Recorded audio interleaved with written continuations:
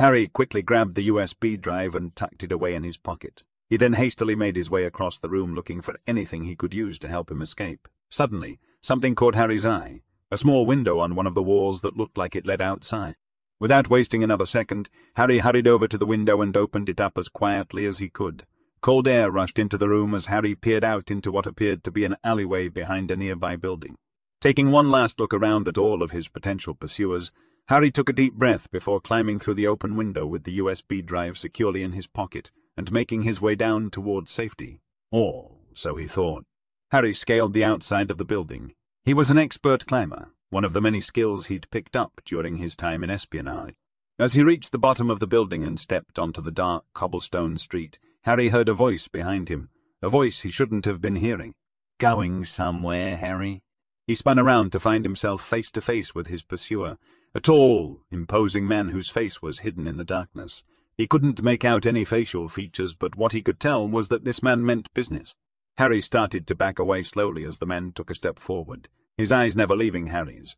Out of the corner of his eye, Harry could see two other men approach from either side of him, blocking off any escape routes he may have had. The man spoke again in a low, menacing tone. "I think you know why we are here," he said. "Give us back what you took from us and you can go on your way." Of course, Harry knew exactly what they were after. He had stolen it right out from under their noses, and now they wanted it back. He could feel his heart racing as he stared at the man. He had no choice but to cooperate with them. If he didn't, there would be consequences for him and those he cared about. "I have it," he said calmly, pulling the USB drive from his pocket.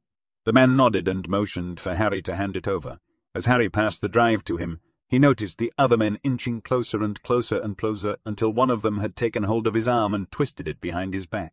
Harry gritted his teeth in pain, trying not to show any fear or weakness in front of these ruthless criminals. He had no way of knowing where they were taking him or what would happen to him once he arrived. The men grabbed his arms tightly, forcibly dragging him across the street. He stumbled as they pushed him down a steep set of concrete stairs and into a waiting car. As it sped away, Harry looked over his shoulder, watching the city buildings disappear into the night. The journey seemed to last forever as they traveled farther and farther from civilization. When the car finally stopped, Harry was ushered from the vehicle and taken inside a large building. The men led him through winding corridors until they reached a heavy steel door at the end of one hallway. One of them stepped forward and punched in a code on an electronic keypad before unlocking it with a loud click. Harry was pushed inside, and he immediately noticed how cold it was. Freezing air filled the room, making him shudder involuntarily despite his best efforts to stay strong.